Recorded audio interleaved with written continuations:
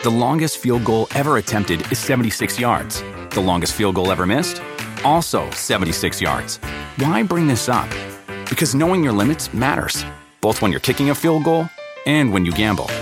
Betting more than you're comfortable with is like trying a 70-yard field goal. It probably won't go well.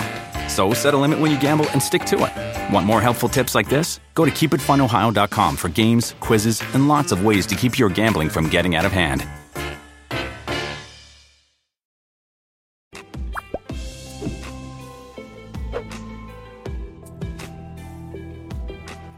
Hello and welcome to the latest episode of the Two Robbies podcast, your destination for in-depth discussion and analysis of every Premier League match week and the Champions League as well. I'm Robbie Mustoe and he's Robbie Earle, and here are today's topics. Liverpool's poor performance in Madrid and their chances of a second leg comeback. Should Manchester City be happy with a 2-1 lead over Borussia Dortmund? Bayern and PSG's entertaining rematch of last season's final in a snowy Munich. Chelsea jumping out to a 2-0 lead against Porto thanks to goals from Mount and Chilwell. And we're joined by Mel D, who's a New York-based photographer with 20 years of experience, to chat about his series on American Chelsea supporters. That's what we've got coming up in today's episode. Just in and so good. Thousands of summer deals at your Nordstrom Rack store. Save up to 60% on new arrivals from Vince, Rag & Bone, Adidas, Joe's, Marc Jacobs, and more. Great brands, great prices every day at Nordstrom Rack. But hurry for first dibs. Get your summer favorites up to 60% off at Nordstrom Rack today. Great brands, great prices. That's why you rack. The longest field goal ever attempted is 76 yards. The longest field goal ever missed? Also 76 yards. Why bring this up? Because knowing your limits matters, both when you're kicking a field goal and when you gamble. Betting more than you're comfortable with is like trying a 70-yard field goal. It probably won't go well. So set a limit when you gamble and stick to it. Want more helpful tips like this? Go to keepitfunohio.com for games, quizzes, and lots of ways to keep your gambling from getting out of hand. Life is a highway, and on it there will be many chicken sandwiches. But there's only one McCrispy. So go ahead and hit the turn signal if you know about this juicy gem of a detour. All right, Robbie Earle, first with the football, my friend, in Champions League week, and a great stage of the competition. April always with quarterfinals and semi-finals. It's a really great chance to pit the best against the best in different European leagues. Now, Liverpool, wow. How do we start with Liverpool, Rob? They lost a game 3-1 to Real Madrid at Real Madrid's training ground, I think it was. Vinicius Jr. got a couple of goals. Asensio got the other goal, 3-1 loss, and a very, very disappointing night for the Reds. I don't think you do it quite justice there with a very, very disappointing. I would go as far to say, Rob, the first 45 minutes, I can't remember a worse 45 minutes under Jurgen Klopp from the moment he worked in the football club. No intensity, couldn't pass the ball, no pressing, got caught out position, no defensive structure, poor. A night of errors, Rob, of errors all over the football pitch. The biggest error, I've got to say, may fall at the feet of the manager. To put Naby Keita in, to say that he was a dribbler in his athleticism, backfired miserably, took him off before half-time, tactically put Thiago on the pitch. In a game where the Real Madrid midfield gave Liverpool an absolute lesson. And I read a line, actually, that I thought was very telling, that Liverpool played Arsenal at the weekend and played against Real Madrid's B midfield, Odegaard and Ceballos, on loan from Real Madrid. They got the real Real Madrid midweek, Casemiro, Modric and Toni Kroos, who were outstanding, Rob. Played the game, developed the game. And the other headline I'd have to say came out of the match, Robin, and it's really interesting in that we're immersed in Premier League football. We're immersed with the stars and the way they're playing. Real Madrid looked at Liverpool and said, guess where their weakness is? Trent Alexander-Arnold. And they played everything down that side of the pitch. Goals came from there. Trent struggled to deal with it. Vinicius Junior gets in for the first goal, and from that moment on, it's a terrible header to give away the second goal, Sancho, and Liverpool were pretty much done and dusted. And as much as we say, it's better from Trent, and this is like, maybe there is a harshness where people outside of our league look and go, he can't defend, so let's go down that side, and that's what Madrid did, and it was difficult to watch at times. It's difficult to watch from Liverpool's point of view. Listen, I'm sure Real Madrid and their coaching staff and their football club and their scouting knows 10 times more than what we do about Liverpool Football Club. I think defensively with Trent Alexander-Arnold, you're right. We've said it many times, Rob. He's a brilliant attacking fullback. He's just not very good at defending one-on-ones or positionally at times. You marry that in the fact that there's kind of centre-backs inexperienced at this level. Kabak, I thought, actually was pretty good. Kabak did okay, I thought. Sound game. Nat Phillips obviously got caught out for the ball over the top. So between Nat Phillips on that side and Trent, they got in, didn't they, with that early goal, a lovely ball from Trent over the top. But it's kind of an amateur goal, really, to concede. So the defensive strength of Liverpool, we know is weakened at the moment because of injury situation, etc., etc. That being said, right, that's not the full story. That is not the full story. No. Liverpool, with the ball, Rob, particularly in that first half, couldn't pass the ball. Did nothing with the ball. Couldn't pass it. Couldn't keep it. The front players weren't involved. Didn't do enough when they did get the ball. Such and I tell you, I watched the City game as well. And just like it was kind of similar. There was like a nervousness or an edginess to this performance that I'm going to talk about in the Man City game as well. And that first half, I agree with you, mate. I just thought this is not Liverpool. And in the second half, better.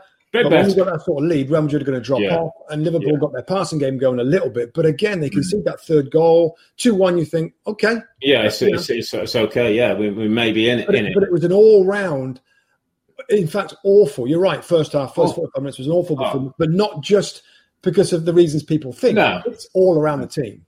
No, I still want to go back to Trent a little bit, Rob, because I'm not fixated in him, and he's a wonderful player. He's a player over the last 18 months to 2 years. We've talked about, local lad. He's got the mural. He's won the Champions League. He's won the title. We were talking not long ago saying he could have the pick of any club in Europe soon. The Barcelonas and Real Madrid. He could be that level. And it was interesting because then I was thinking, okay, what we're saying is not your defensive type fullback. He's not Wan-Bissaka type. He's the type who can get forward, can make things up. Saw the wonderful ball at the weekend for Jota. So we know what his strengths are. But I was trying to think. So I was thinking, I've got three down here. Cafu, Dani Alves and Philippe Lahm would be fullbacks who can play forward, make things in attack, creative as well. But they defended, Rob, and they also had maybe right side centre halves who would hold that space a bit or be a little bit more dominating. I'm thinking, is this all Trent? And if so, at 22 years of age, isn't it something he should be working on? The thing that disappointed me a couple of times with Trent was people walked past him yesterday, Rob. There was no attention to his defending. Now, that's not good enough for him. And I've got to tell you, as a manager, that's not good enough as a manager. He can get better on his defending. He might not ever be Wan-Bissaka or that John Terry type, but he can be better defender than he is now. Interesting point. And I think there's one of two ways that this can go, Rob. And the way that I would like to see it go, and it sounds like you would, is that he really tries to improve on that side of his game. Yeah. Now, I don't know what Jurgen Klopp is doing with him. I get in the Premier League, for the most part, Liverpool are on the front foot. So I guess he doesn't have to do too much of that. But you're right. Dani Alves, I watched him for Barcelona. I mean, he was a tenacious defender as well. So, I think everybody's a little surprised. And I think, maybe the England manager was, that he hasn't improved that side of it. The other angle on that, Rob, is don't play him as a right back. Is Trent Alexander-Arnold good enough in another position, a right side of midfield, maybe tucked into a midfield three, the right side of that, where you get the benefit of his passing range, because he's a good passer of all different types of passing, but you don't have the vulnerabilities as a fullback. Now, again, I prefer it to be the first part of this, where he improves, because that makes him world class. I don't think he could be world class as a right-sided midfield player or something. No. He could be a world class fullback if he could defend a little bit better. It's interesting, and you'll know exactly what I'm going to say. It's fine to say maybe he's a midfield player. When you regularly play in midfield, Rob, it's a different game. It's toe-in, it's round corners, it's fighting sometimes, it's going to... He hasn't got that in it. I don't think that's in his game either. No. So all of a sudden you might put him in midfield and say, actually, he's not a midfield player. Then what? No. Oh, he's not a right back. What is he then? Sometimes I think he's got to be the former. I think he's got to improve at his defending. Rob, the basics of defending, crouching, concentrate on the ball, get your body across the line. I see Rhys James for Chelsea doing it today against the Porto players. He gets his body in. He's a little bit tenacious. He's still a young man learning, but he looks like he wants to improve on his defending. Trent looks like, I can't defend, so I'll just let him walk past me. I got one for you, Rob. And I was thinking about this yesterday watching the game and the commentators and stuff. And they get things going in your mind and stuff. Yeah.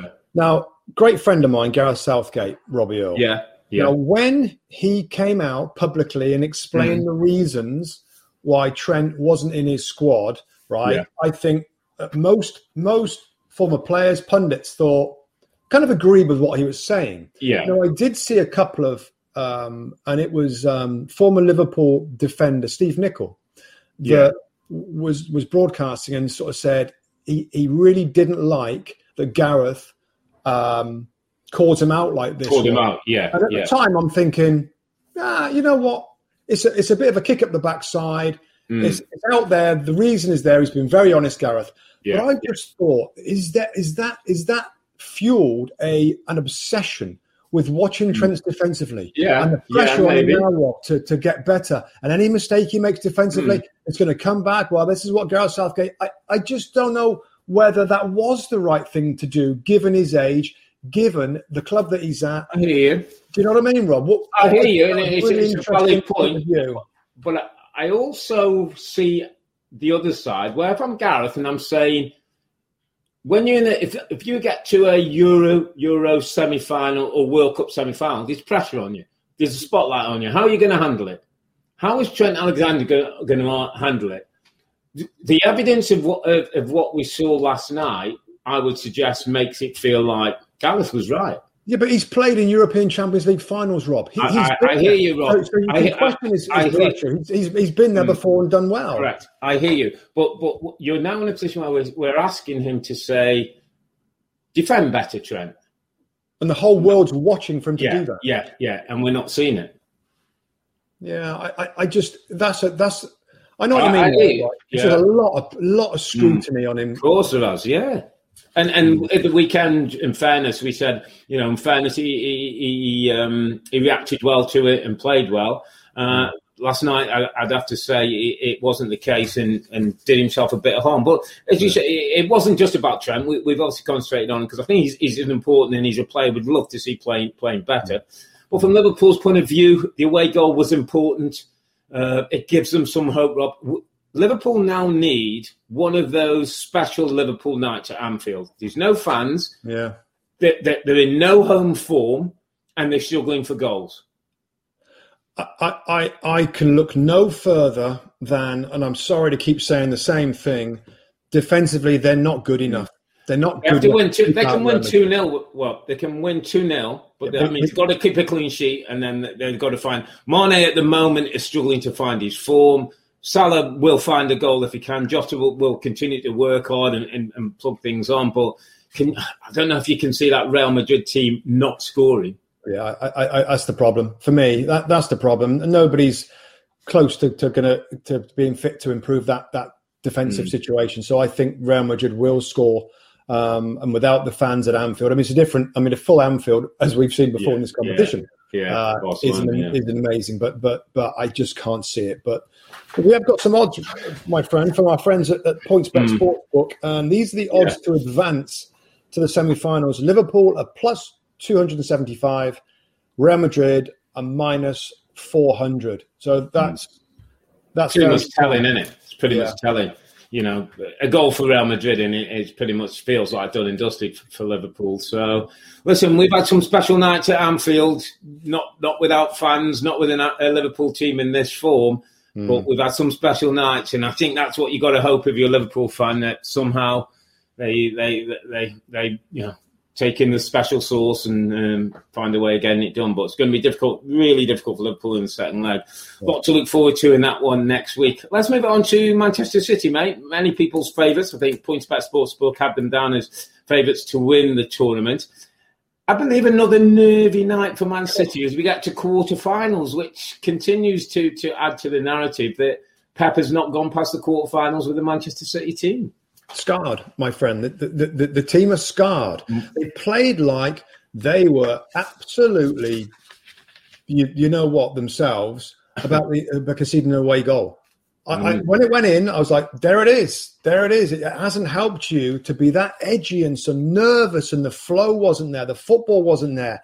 This is a Borussia Dortmund side, Rob, that's struggling in the Bundesliga. We other Bundesliga sides in this competition get blown away a little bit, and you sort of do probably falsely think, wow, if Dortmund are struggling in that division and City are absolutely at the peak of their powers in the Premier League, this should be comfortable. But it was far from comfortable. There was no flow, no energy going forward. There was a caution in their football, I thought, which isn't them. It's just not them. And maybe, Pep, I think, said afterwards, there's some things we're going to fix with the ball and without the ball, and maybe he can adjust because he's that great for the second leg. But I guess it's a competition that does always surprise you, and I was shocked at how poor basically City were in this game and how nervous they looked. Yeah, and all the talk was that they were lucky that was it Jude Bellingham with the goal with Ederson. Could have gone the other way. Could easily have gone the other way. A mistake from the referee. Could have gone the other way. Yeah, the Dortmund were in this one. And it's funny, isn't it? For all that great football, for all that confidence, there's something about this game that you get to this stage and, the great players, great top of the range footballers feel the nerves, get the anticipation, get inhibited by what winning this tournament could be. And it's possibly the thing, Rob, that is the biggest challenge for Pep with this group now, to get them through this difficult time. Yeah, this is going to be good for them if they do get through. And that's a big if, because there's a lot of football to be played, but maybe it will help them. I looked at certain players, Rob. You just talked about, great players, even great players get nervous. Kevin De Bruyne is so great. Yeah, but nerves. It doesn't matter if he's nervous because he's so great anyway. And he, of course, is involved for the winning goal at the end there with a lovely left-foot ball to the back where Phil Foden scored. But Riyad Mahrez is an example. Yeah, very quiet. I mean, Ilkay Gundogan has had a brilliant season, and maybe we expect too much stuff from him. But if you just kind of looked around the team, there wasn't many great performers on the night. Again, the whole thing was wrapped up in maybe anxiety from the coach, maybe stressing the importance of it, the feeling of here we are again, the quarterfinals, we failed so many times. Maybe just a bad night, but whatever. That's not going to be good enough for next week's competition. And even Ruben Diaz, Rob, got brushed aside by, the wonder boy at the moment. But it was a very difficult night. And that I think 90th minute goal from Phil Foden makes it look a lot better at 2-1. But Dortmund have got the away goal. 1-0 for them will be. Yeah. But just give me a quick rundown, Rob. I've got three young players who Phil Foden got the goal. How did he do? Jude Bellingham, Erling, Haaland. Give me a little rundown on the three. Bellingham looks really good. Jude Bellingham, very young player involved with the national team. I think he'll go to the World Cup. His position's a little bit in doubt. I thought he was very good. Phil Foden had a funny night, Rob, because he missed a couple of good chances, and when he scored late on, his deadpan face was like, thank goodness for that, because I should have scored earlier. He was disgusted with himself for missing those chances. He sweeps the ball into the back of net for 2-1. And everybody jumps on him, and he's just kind of, because I think he was disappointed what he did before that. Erling Haaland was interesting. And I know this game went on at the same time. I know I focused in on this one, particularly on when it was played. And I guess, he had a couple of flashes, I think is the best way of saying it. He had a flash where he went through and showed his is good pace and good strength against Ruben Diaz, and that's why it's kind of you kind of like you stand attention at that a little bit, because he brushed him away a little bit, Rob, and he went through and should have scored, and he assisted Marco Reus's goal with a first ball in behind to play him in. Other than that, there was very, very little. So I guess, City still generally had more of the ball. Yeah. So you didn't see a great deal of Erling Haaland, but just those couple of flashes, just is obviously like, there's the little special. Yeah. And we know how hungry he is. We know the desire he has to score. I got a sense of his physicality, Rob, when I watch his game, because we don't get to see. We don't get to see him every week in the Bundesliga. He's a big guy. He's a big physical presence that's hungry, determined, and that pacing behind. And Ruben Diaz was trying to, and he kind of brushed him away a little bit. Was pretty impressive. But I can't sit here and say that he was magnificent, and he looks like $1 million, and he looks like he's going to be the world's greatest ever player. I think the talk of him being the next Messi, Ronaldo type is way, way too advanced to think about that right now. He's still young. He's super confident, but this is where you want to see him perform. I think he's gone 2 games down the Champions League where he hasn't scored. That's his biggest drought. So obviously bags of potential, but there were 2 flashes that just made you think, there's something about this guy. We'll see in the second leg, Rob, if there's more. But I was going to say, Dortmund played well, Rob. It really did, and gave City many more problems than you'd ever have thought. Yeah, absolute test for Man City next week. Go away. If they are going to go on and win the quadruple, they're going to have to take care of business against Dortmund. Let's move it to two big teams. Before we move on, Rob, let me just, there's a couple of bits of news I'm just thinking about. Kevin De Bruyne signed a new contract right through to 2025. That's a big deal. I think he's hinted that he's perfectly happy at the club. He's at a great club with a great manager. So that's good news. And we should probably, before we move on from Erling Haaland, just consider, we know that Man City are big movers in the market, maybe Erling Haaland. Do you think that type of striker is a good fit with a Pep side? I'm thinking about big Zlatan before at Barca. Didn't really get on. Yeah, I've said before, and it's interesting you talk about the physicality, which is a great edge and is a great attribute to have as an individual. I'm not sure with Pep's teams that's kind of as important in what you're going to do. It's not playing against centre-backs, it's playing away from them, behind them, at the side of them. I still said, and I'll go back to if I've got Harry Kane here and an Erling Haaland here, I take Harry Kane based on what I need right now. I'm not saying that Erling Haaland's not going to go into super wonderful things in the future and be a top-class player. I just think with Harry Kane, with the way he plays, with where he can drop, with the false 9, with his ability to knit the game, and he guarantees your goal. Right now, mate, I think Harry Kane would be my purchase. But listen, Haaland's one for the future, and is in some maybe in a Madrid team that maybe want to play that way, or maybe a Barca team. Maybe he's a better fit. Yeah, we'll have to wait and see. You have to wait and see. It's very different, and there's a ton of negotiations, and there's a ton more air miles for Real and his dad to do as they take him round and get that fee up in the right salary for him. But we'll obviously look and see where he may end up this summer. Yeah, moving forward to the Bayern Paris Saint-Germain, the finalists of last season. Pochettino now in charge of Paris Saint-Germain, and deserving winners going to Bayern winning 3-2, because that is not easy to do in the current climate. So I watched this game, Rob. We split. We've just recorded it just after the Wednesday Champions League games, and I wanted to watch this game. Bayern Munich 2, Paris Saint-Germain 3. Wow, it was a fun game. It was a fun game, I got to say. Right from the first minute to the last minute, both teams were trying to attack, trying to score goals in very different ways. Bayern Munich, in so many ways, looked a better footballing side. It's very evident what they try and do, and that's why I enjoyed it today, Rob, because we don't always have the opportunity to watch all the games that they play in, particularly in the Bundesliga. But they squeeze you. They try and play the whole game in the opponent's half. And I got to say, if I'm a midfield player, I love that. I love that. If I run all the way back, I just run back to the halfway line and go forward again. So that's what they try and do. And for the most part, they do a blimmin' good job of it. And they had a ton of chances or shots. Lewandowski wasn't fit, of course, but a lot of shots. But the downside of that is if their opponents can find a little bit of space, then, they can find space in behind. And they did, Rob. Yeah. And they did. Neymar to Kylian Mbappe was the connection. Mbappe played as a number 9. Neymar played as a number 10. You had Di Maria on the right-hand side. Julian Draxler on the left-hand side. And they just stung Bayern Munich with a counter-attack. Kylian Mbappe,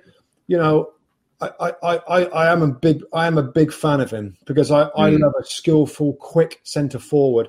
And his first goal wasn't an amazing shot. Neuer was a little bit at fault. He kind of dived a little bit early, but he gets that goal.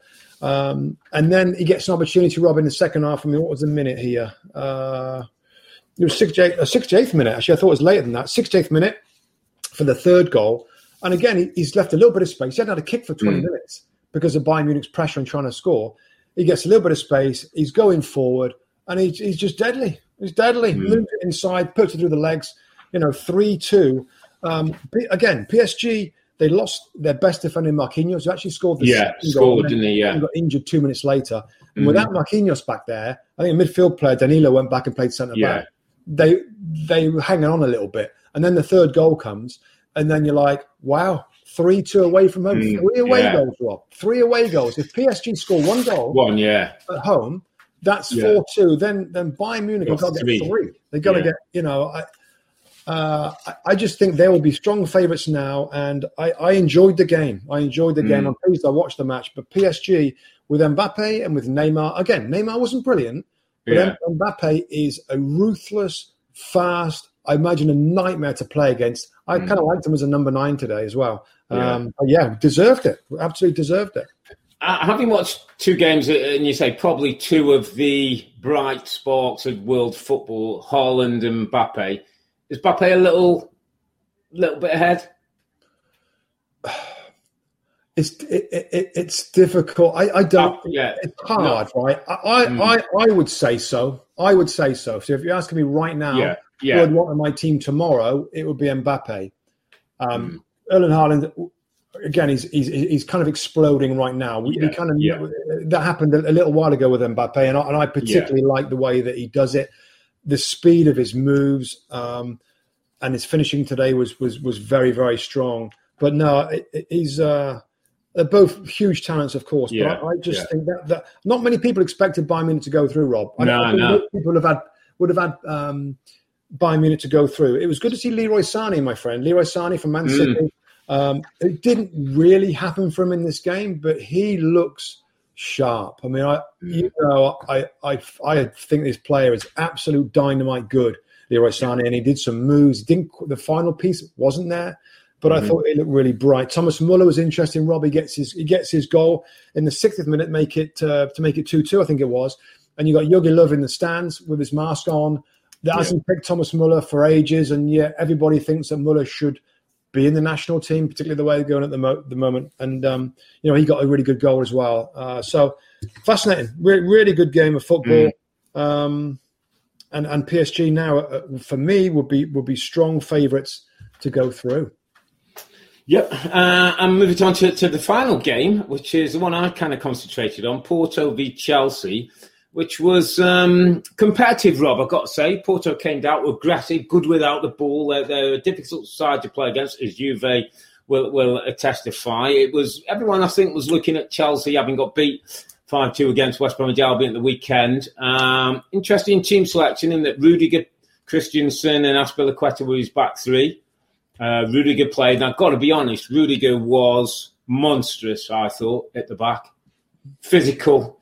When balls came in the box, and Porto are dangerous from set pieces. They've got good size, got good delivery. He was generally the one who was putting. They're not a big side, Chelsea, and they're not particularly aggressive side, you were saying in the air. I thought he was good. He got his blocks in. Christensen as well, who's probably not quite as naturally aggressive in his play, but I thought that the back 3 did particularly well, and the clean sheet will help them. Just let me interrupt you there, Rob. Just on Rudiger, because big reports of big old bust up, big old bust up in the training ground where the two of them had to be pulled apart, and I think the manager said that they made up afterwards. Made up, Do you think there was an edge to Rudiger based on that, maybe? Possibly, and I tell you what was a good edge, and he did it well. And it's almost like, let's just put it out there, Rob. I can almost say every week that I trained at Wimbledon, there was a fight. How it got out, how it was spun, who was involved was often whether it made the news or not. Yeah. There's a fight every week in training because these highly charged up guys, competitive, wanting to play, sometimes disappointed. You go in for bad tackle. It's not a day when you're happy and you have a square up. And that happened, and Tuchel, to me, has handled it well. He's got the best out of Rudiger today. There was absolutely no problem with him. Kovacic and Jorginho in front of him struggled for the first 15, 20 minutes to get into the game, but their passing started to come. Jorginho was better. Kovacic, I thought, was good again tonight. And the front three were Werner and Mount underneath Havertz, which was interesting. Obviously, a lot of pace. Mason Mount continues to be the gift that maybe Frank Lampard's left Chelsea with, mate. He's scored in the league last week, scored it in international, scored his first Champions League goal today. And what a goal, mate. I don't know if you saw it. It's typical Mason Mount. You talked, I think it was at the weekend, about how great it is when you're two-footed. Yeah. If ever there was a time where this guy, on normal situation, you're taking that with your right foot, probably away from goal a bit, and then hitting it with your right. He spins off his left foot, a pirouette spin. The ball lays and he hits it with his right and gets a goal. It's a beautiful finish by a guy who is becoming more important for his football club and his national club than the kid who started against Manchester United at the start of last season, who Jose Mourinho was sort of saying, Mason Mount, really? He's a talent, mate, and he's going to be an important part. And his poise, you talk about the situation with some of the Man City players and the event and the enormity of it. He just looks like he looks natural. Looks like he enjoys the stage. I think he's the least of concern to Thomas Tuchel in that dressing room. I mean, I'm not surprised. I saw his goal, a wonderful goal. But talk to me more about the other two, the Timo Werner to the left and Kai Havertz just 9 dropping deep. I could have read a couple of reports before we jumped on the pod, and the jury's still out a little bit on Havertz. I want Havertz to work as a 9 because I think he's ideal for a 9. How did he play? It didn't really. I mean, you were against Mbemba and Pepe, actually, as two centre backs who was tough. No, the way around. They're tough to play against. So it wasn't easy. Yeah, it was quite physical for him. If you were saying, did it work in terms of the team, you'd say probably yes. Giroud came on in 65 minutes just to maybe have a bit more hold-up play. Werner, again, shows glimpses, but looks a little short of confidence, a little short of the snappiness that you'd want, that confidence that you see ooze through a Mason Mount. So it might take a little time, might take this season for Werner. I heard something interesting about Werner and Havertz. I thought, possibly worth throwing into mix, or possibly part of the understanding of where they are. It's a time where pandemic, they've come to a new club, no fans, might be slightly affected. I'm not saying it's the only thing. Different teammates, maybe different way of playing and different country and language, but maybe family, maybe wives, girlfriends, friends, not being able to travel, not being around them. There could be other things, Rob, that outside of the game that we know, having played it, that sometimes get in your head that don't put you in a great place. And I'm not giving them any excuses or don't feel I need to. Listen, they've been bought for big money at some point, that people will say. But I just think if Chelsea can continue to get to this season, they're in great shape now. Ben Chilwell scored his first goal in the Champions League, a lovely second goal from the left back, which gives Chelsea comfort. Gives them a real comfort now as they go back to the neutral ground for the second leg. Yeah. If they can get to the semi-finals, Rob, and nurse Werner and Havertz through this season, they could be in a nice place next year. Obviously, the summer's going to tell us whether they'll go big for a striker, and there's talk of Lukaku or Haaland or one of those type. But if they can get there, and with what else they've got with the squad, Pulisic came on, hit the ball, there's depth in and around that midfield, these options with Kante to come into the middle of the park. We know the back three, there's no Thiago Silva. All of a sudden, it doesn't look that bad after, a 5-2 loss against the Baggies at the weekend. They didn't know if it was a professional performance by Chelsea now. It was a bit more like a Tuchel that we've seen, or a Mourinho when they're away from home, like give nothing away. get your goals, 2-0 up. That's a really good score to go into the second leg with. Interesting team, Rob. Rudiger and Christensen back there as Spilicueta and those wing backs. Do you think that is the best five? Like, do you think he's settled on that now without Thiago and James in that position? I think N'Golo Kante will come in there for Jorginho. It looked safe and solid, Rob. It looked like Reece James was on a day where it wasn't about flying forward as much. It was about defending well. Chilwell the same, but you got your goal through him coming late when Porto tired a little bit. If you could start to nail the front, Rob, they're dangerous, Chelsea. And Christian dangerous team to play. Obviously, like this weird substitution where he fell his hamstring the manager. So he was okay, and he came on. He was okay, and he came on, and he was lively, and he hit the bar. And the manager, it was a great shot. The manager before, almost going through the thing of, he was sort of saying, "Go, show into feet and spin in behind because they're not the quickest in the back, and if you can get in there, you could see him sort of walking him through that." So it seems he's okay. It seems that it was precautionary. And he felt he had to come off at the weekend to not have to pull the injury. And listen, maybe he's done the right thing. He's still part of things. Tuchel's big enough and brave enough to say, okay, you're still part of the plans. And they move on. And Chelsea find themselves, Rob, in a very, very good position now to make it to the semi-finals. Absolutely right, mate. It was certainly a mixed Champions League for the English clubs. I got to say, I did enjoy watching a little bit different with Bayern Munich and studying that game against PSG. But I got to say, it's probably my favourite month of the year, mate. We got the Champions League quarterfinals. We got the US Masters golf going on. It's a fun time to be a sports fan. Springtime, lockdowns are loosening up. It's all looking good, my friend. It's all looking good. Certainly looking good for Chelsea fans. That does it for this part of the episode. But for Chelsea supporters, you may want to stick around. Next up, we'll be joined by Mel D, a New York City-based photographer and the founder of Charcoal Pitch FC. Mel is going to tell us about his exciting project focusing on American Chelsea supporters just after this. The longest field goal ever attempted is 76 yards. The longest field goal ever missed? Also 76 yards. Why bring this up? Because knowing your limits matters, both when you're kicking a field goal and when you gamble. Betting more than you're comfortable with is like trying a 70-yard field goal. It probably won't go well. So set a limit when you gamble and stick to it. Want more helpful tips like this? Go to keepitfunohio.com for games, quizzes, and lots of ways to keep your gambling from getting out of hand. Life is a highway, and on it there will be many chicken sandwiches. But there's only one McCrispy. So go ahead and hit the turn signal if you know about this juicy gem of a detour. Look around. You can find cars like these on AutoTrader. New cars, used cars, electric cars, maybe even flying cars. Okay, no flying cars, but as soon as they get invented, they'll be on AutoTrader. Just you wait. AutoTrader. We're now joined by a special guest in Mel D, who is New York City-based photographer with over 20 years of experience. But that's not the only reason Mel joins us today. Yeah, that's right, Mustoe. Mel is also the founder of Charcoal Pitch FC, the first and only black-owned soccer-specific photo agency dedicated to telling black and multicultural stories. Just recently, you've launched a special series with Chelsea called The 5 Boroughs, highlighting 5 different black supporters from the 5 boroughs of New York City, Mel. Thanks so much for joining us today. First of all, just tell us a little bit about the 5 boroughs and all that's inspired you to launch the project. Oh, yeah, I appreciate it. Thank you for having me, guys. This is definitely an honor. I'm here. Yeah, see you guys on TV, all the time, and this is really amazing. So thank you very much. I appreciate it. Pleasure.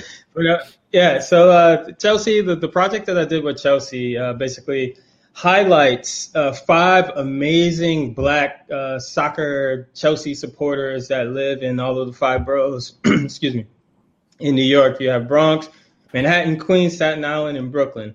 And what we did is we picked, like I said, 5 incredible people, and they all have unique stories. And we talked to them about diversity within Chelsea. We talked to them about why they're Chelsea fans and what makes them, them and Chelsea. And why do you like a team that's thousands of miles away? So, yeah, we talked a little bit about everything.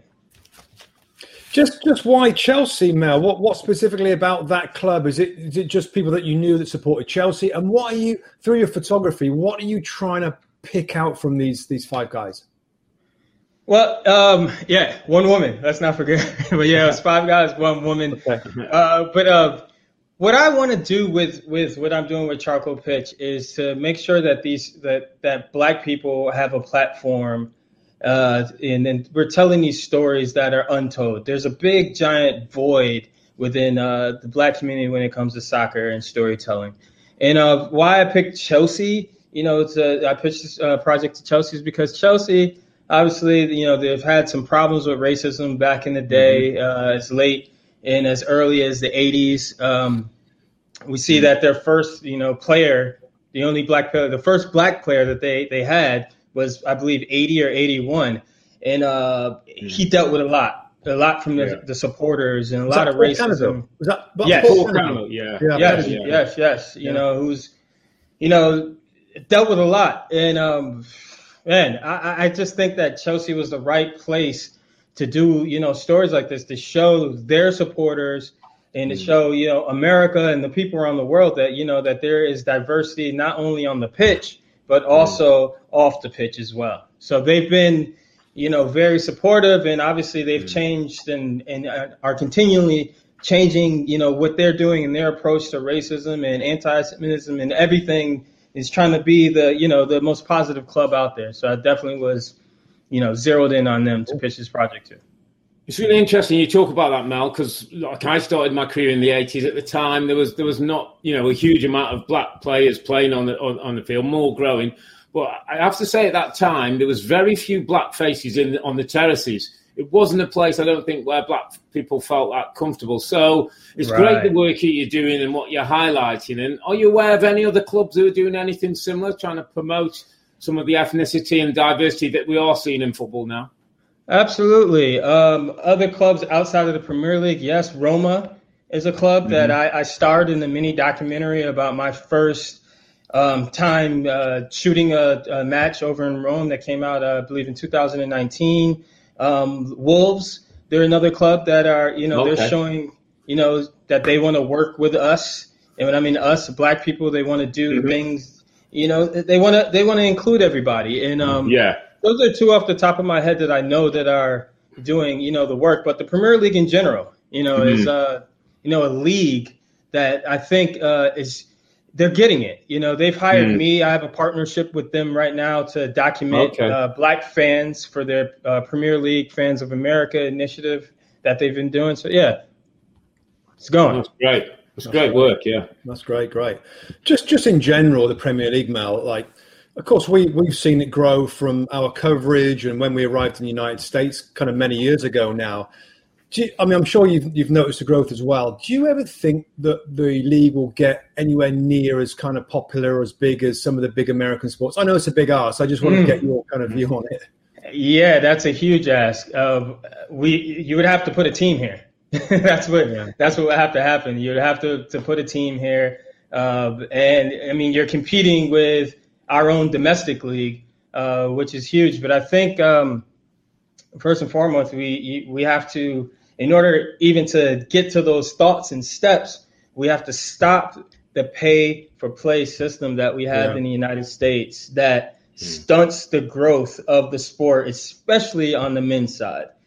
We don't, people like me, I'm from the inner city. I grew up on the south side of Syracuse, and I would look at soccer as a predominantly white sport. None of my friends play it. They didn't come to ask me to play. I played American football growing up.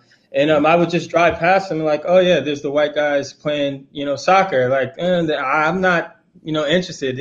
I didn't see anyone that looked like me out there. And we need to stop that. We need to change that aspect and really get these inner city kids interested in the game in order to move it forward. Yeah, it's great stuff.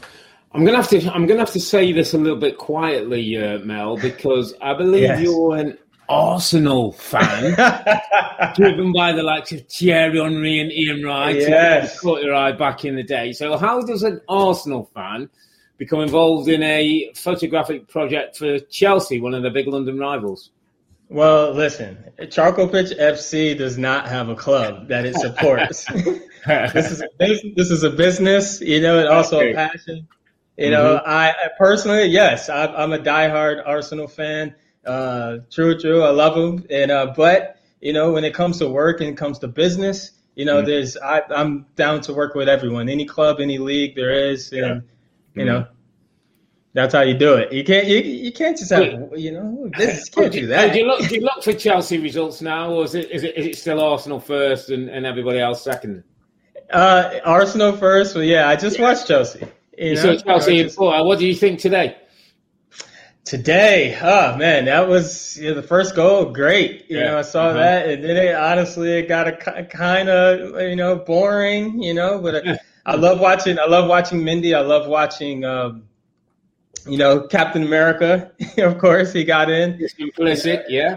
Yes, and but yeah, for me, it like watching them today I focused on to just see how they were going to come back after what happened, over the weekend, and they got their butts kicked. And I just think they played well and they held it down. And Mendy, what a great player. And it's awesome to see, you don't get to see too many black goalies, in the league and in soccer in general. So it's awesome to see him out there playing well, especially after he didn't play so well in the previous game. Just looking at your websites, Mal, and there's a lot of very cool photography involving football. It's interesting. You talk about when you were younger, you saw the white kids playing it. But it obviously grabbed you at some point. Like, explain how you fell in love with it a little bit. FIFA, video game. I love two Robbies in the NBC. Yeah. I love video games, and I was tired of playing Madden, which is, NFL football, and I was like, I kept seeing it, and I was like, let me try this out. And it took about 2 weeks, and I was hooked in. It was just like, this is it. This is amazing. But I quite at first didn't understand the offsides. So what is this? So when I got offsides, it was cool. But then now I still don't know what offsides really is. So I don't think any of us know. Is it a toe down lower? What? Let me tell you, VAR certainly doesn't know, because every week we keep seeing it, and it never seems to get it right. You don't know, right? Listen, we obviously, when we get a guest in, we do a bit of research. My little bit of research tells me that you're a self-taught photographer. You started with disposable cameras back in the early 2000s, throwing away, taking pictures, and you've grown on to become one of the top photographers around many hip-hop stars and A-list celebrities. So congratulations to you. How did it start, and where's your how did you get into football? Who's some of the biggest players or teams you photographed? Well, I started shooting in general because of music. I love music, and that's pretty much what I've been doing for the 20 years of my career. And more recently, shooting Black Lives Matter and a lot of the protests around America. But soccer, I mean, it's beautiful. I mean, I don't know, it's more cliche can you get. It's a beautiful game. It's once I really got into it and studied the history of it, and just really started watching it, it was just like, it just clicked. I was like, I have to photograph this. Why not? Why not use, the work that I've already done and use my name to open up these doors for myself and really get into the game and really be there. And there's nothing like being on the sideline of a game. The roar of the crowd. I mean, I can only imagine what it felt for you to score that first goal and at the World Cup. I mean, tell me a little bit about that. I've done my research. And what did that feel like? Sometimes you get lucky, my friend, and you're in the right place at the right time, and you trip over, the ball hits you on the head, and it goes in the goal. Header. Hey, they call it history. But this is about you. This is more about you than about us. Our fans get to hear plenty about us. You've had some incredible photographs with some of the biggest names in music and hip hop: Jay-Z, Beyonce, Drake, Rihanna, Chance the Rapper. The list goes on and on. Who's the most interesting person you can tell us? Oh, most interesting person. They're all so interesting. Probably, let's say, one of the most interesting people that I've photographed, let's say... Who surprised you? Drake surprised me. I photographed him the first time in 2009 when he was first coming out, and he is and still has been one of the most humble, men in entertainment that I've ever met. He's just so chill, and you would never think that. Yeah, you don't get that impression now. No, not at all. Like, when he's rapping, he's rapping, he's cocky, he's this, he's the man. But when you're around him, he's still the man, but he's just like a regular guy. And you just talk, you just kick it with him. I'll tell you what, just thinking about it, Mel, like, I bet you could do a great trade in footballers that want their career kind of photographed. Not just stuff you get in the newspapers, but by hiring a photographer, like, the cool photos you can do, I'm telling you, there'd be a ton of players that would love to have a unique set of photographs to kind of, I guess, journal some of their career. Is that something that I guess you've done it with pop stars, music stars? I mean, don't you think, Rob? Wouldn't that be a great idea? Yeah. I'm sure they'd love to have that kind of access. I've done that with Hector Bellerin when I was over. I went over.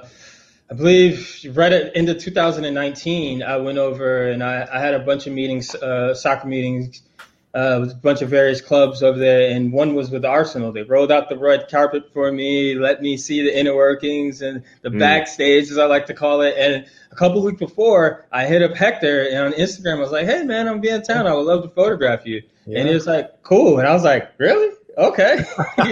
And, he's a stylish guy. We all know Hector, how he dresses. He does his thing, Yeah, and he's such an awesome human being. So it was like, it's a perfect person to start with. And he saw me coming down the tunnel off the bus and immediately knew who I was, gave me a handshake and said, let's get up in a few days. A few days later, he showed up just by himself, no entourage or anything.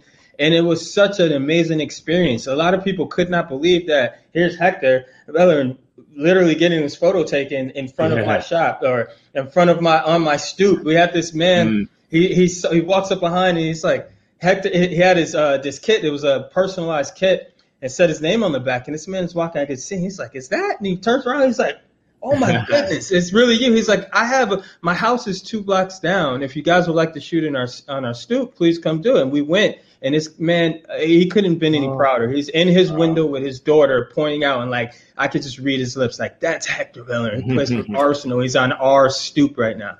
And yes, so what I want to do with Charcoal Pitch, one of the things is to translate what I've been doing with music and entertainers and everything, and bring that to the soccer world. That's what I've been doing with the Chelsea 5 Boroughs. That's what I'm doing with the Premier League stuff, and that's what I'm doing in general. I want to tell these amazing stories that necessarily don't get told all the time. Robbie Mustoe, I'm feeling a Fan Fest book by Mel D. Cole coming on.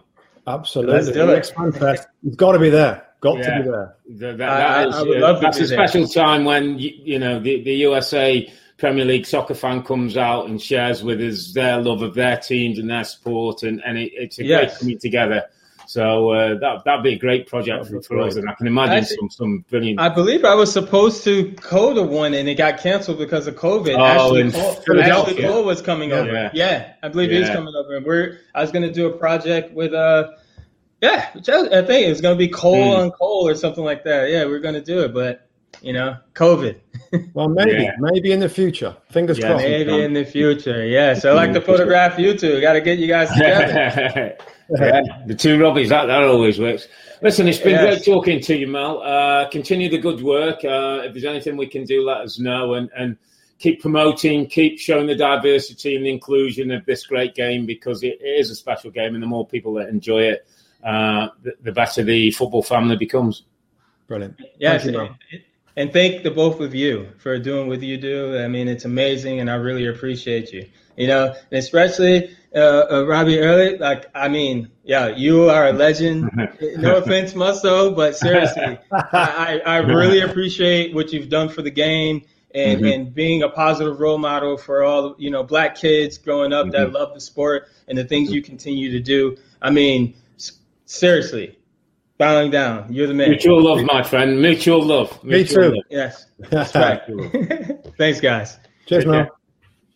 So brilliant stuff from Mel D. Look out for the Five Brothers Project on Twitter or Instagram at Charcoal Pitch FC. There's some great photographic content. You won't be disappointed. And with that in mind, look out for a special podcast with Parag Marathe. He's the vice chairman of Leeds United and a senior member of the San Francisco 49ers.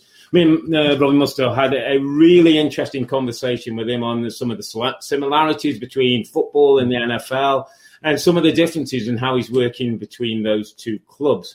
But it's been a dramatic couple of days of top-class European football. 14 goals in the 4 games. Man City, they've got an edge. Liverpool could be edged out unless they have a big night at Anfield. And Chelsea, I would say, were efficient against Porto to give themselves a real good chance of making it to the semi-finals. Look out for our next podcast on Sunday, April the 12th, when we'll be back to look at match week 31 and the Jose Mourinho derby, Spurs versus Manchester United, with Spurs needing a result. But for now, I'm Earle, he's Mustoe, together with the two Robbies. Thanks for watching and listening. Be safe, stay healthy. It's a good night from me. And it's good night from him. Good night. Good night.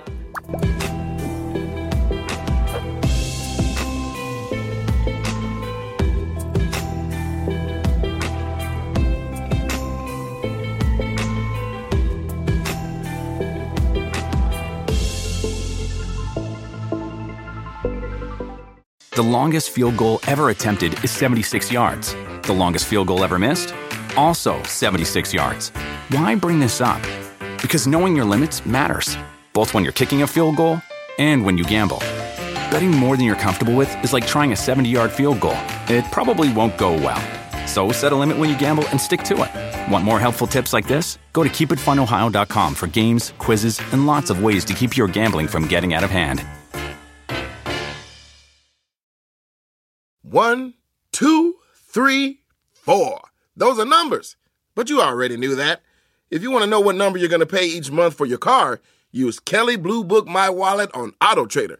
They're really good at numbers. Auto Trader.